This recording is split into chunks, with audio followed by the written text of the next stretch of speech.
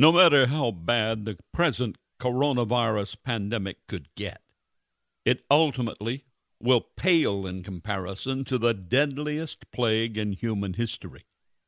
It can be comforting to put things in historical perspective. It could be worse, and just 7 centuries ago, it certainly was worse. The year was 1347. The Mongol siege of the Crimean port city of Kaffa on the Black Sea collapsed from within.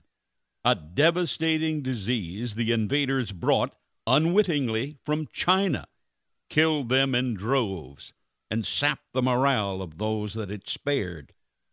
Before the dispirited Mongols could retreat, they engaged in one last assault, deploying their wooden catapults that hurled the bodies of their dead over the walls and into the city in an early example of biological warfare. A half-century earlier, Kaffa had been purchased from the Mongols by merchants and shippers from the Republic of Genoa in present-day Italy. They turned it into a thriving trade center, but also home to one of the world's biggest slave markets of the day, until relations with the Mongols deteriorated into open warfare. When the bodies of the plague victims landed within their walls, the people of Kaffa escaped by boat and sailed to Genoa, Venice, and Pisa, along with the diseases and the rats and fleas that served as the primary carriers. In a matter of weeks, the Italian peninsula became a new epicenter of a contagion known as bubonic plague or the Black Death. It would eventually wipe out at least a third and perhaps as much as half of Europe's human population. 56,000 people died in a single month in the city of Marseille, France. Florence, Italy, saw 50% of its 100,000 inhabitants wiped out. In some of the hardest-hit villages, 3/4 of the citizens perished in short order. The Black Death arrived in London in late September 1348.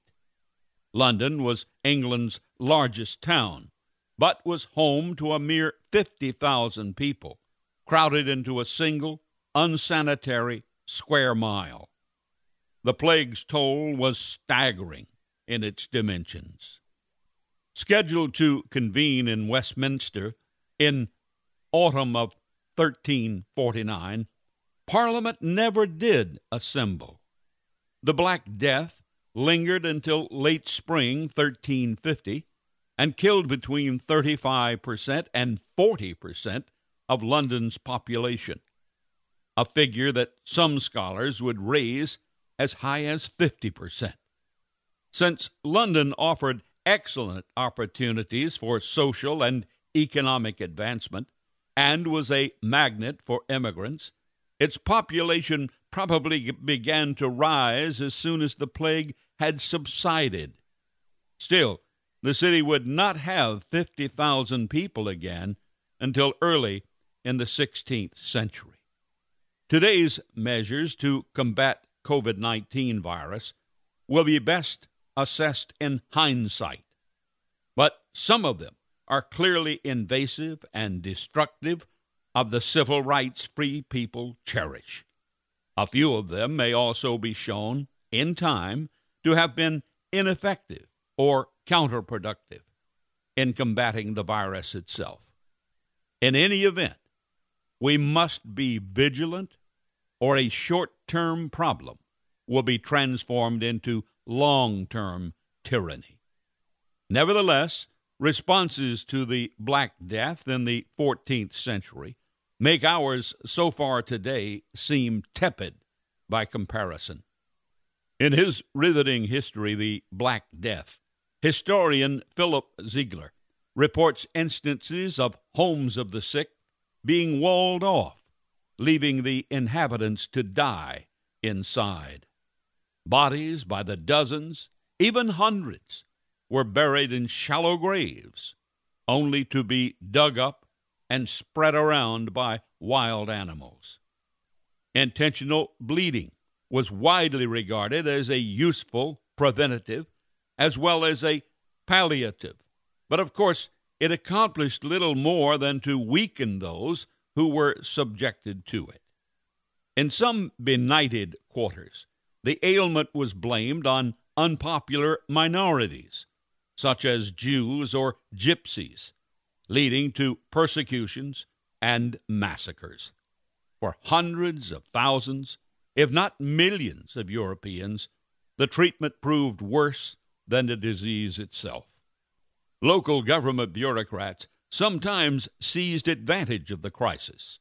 For example, in Florence, during 1348, municipal officials stole 375,000 gold florins from the inheritances and estates of the dead.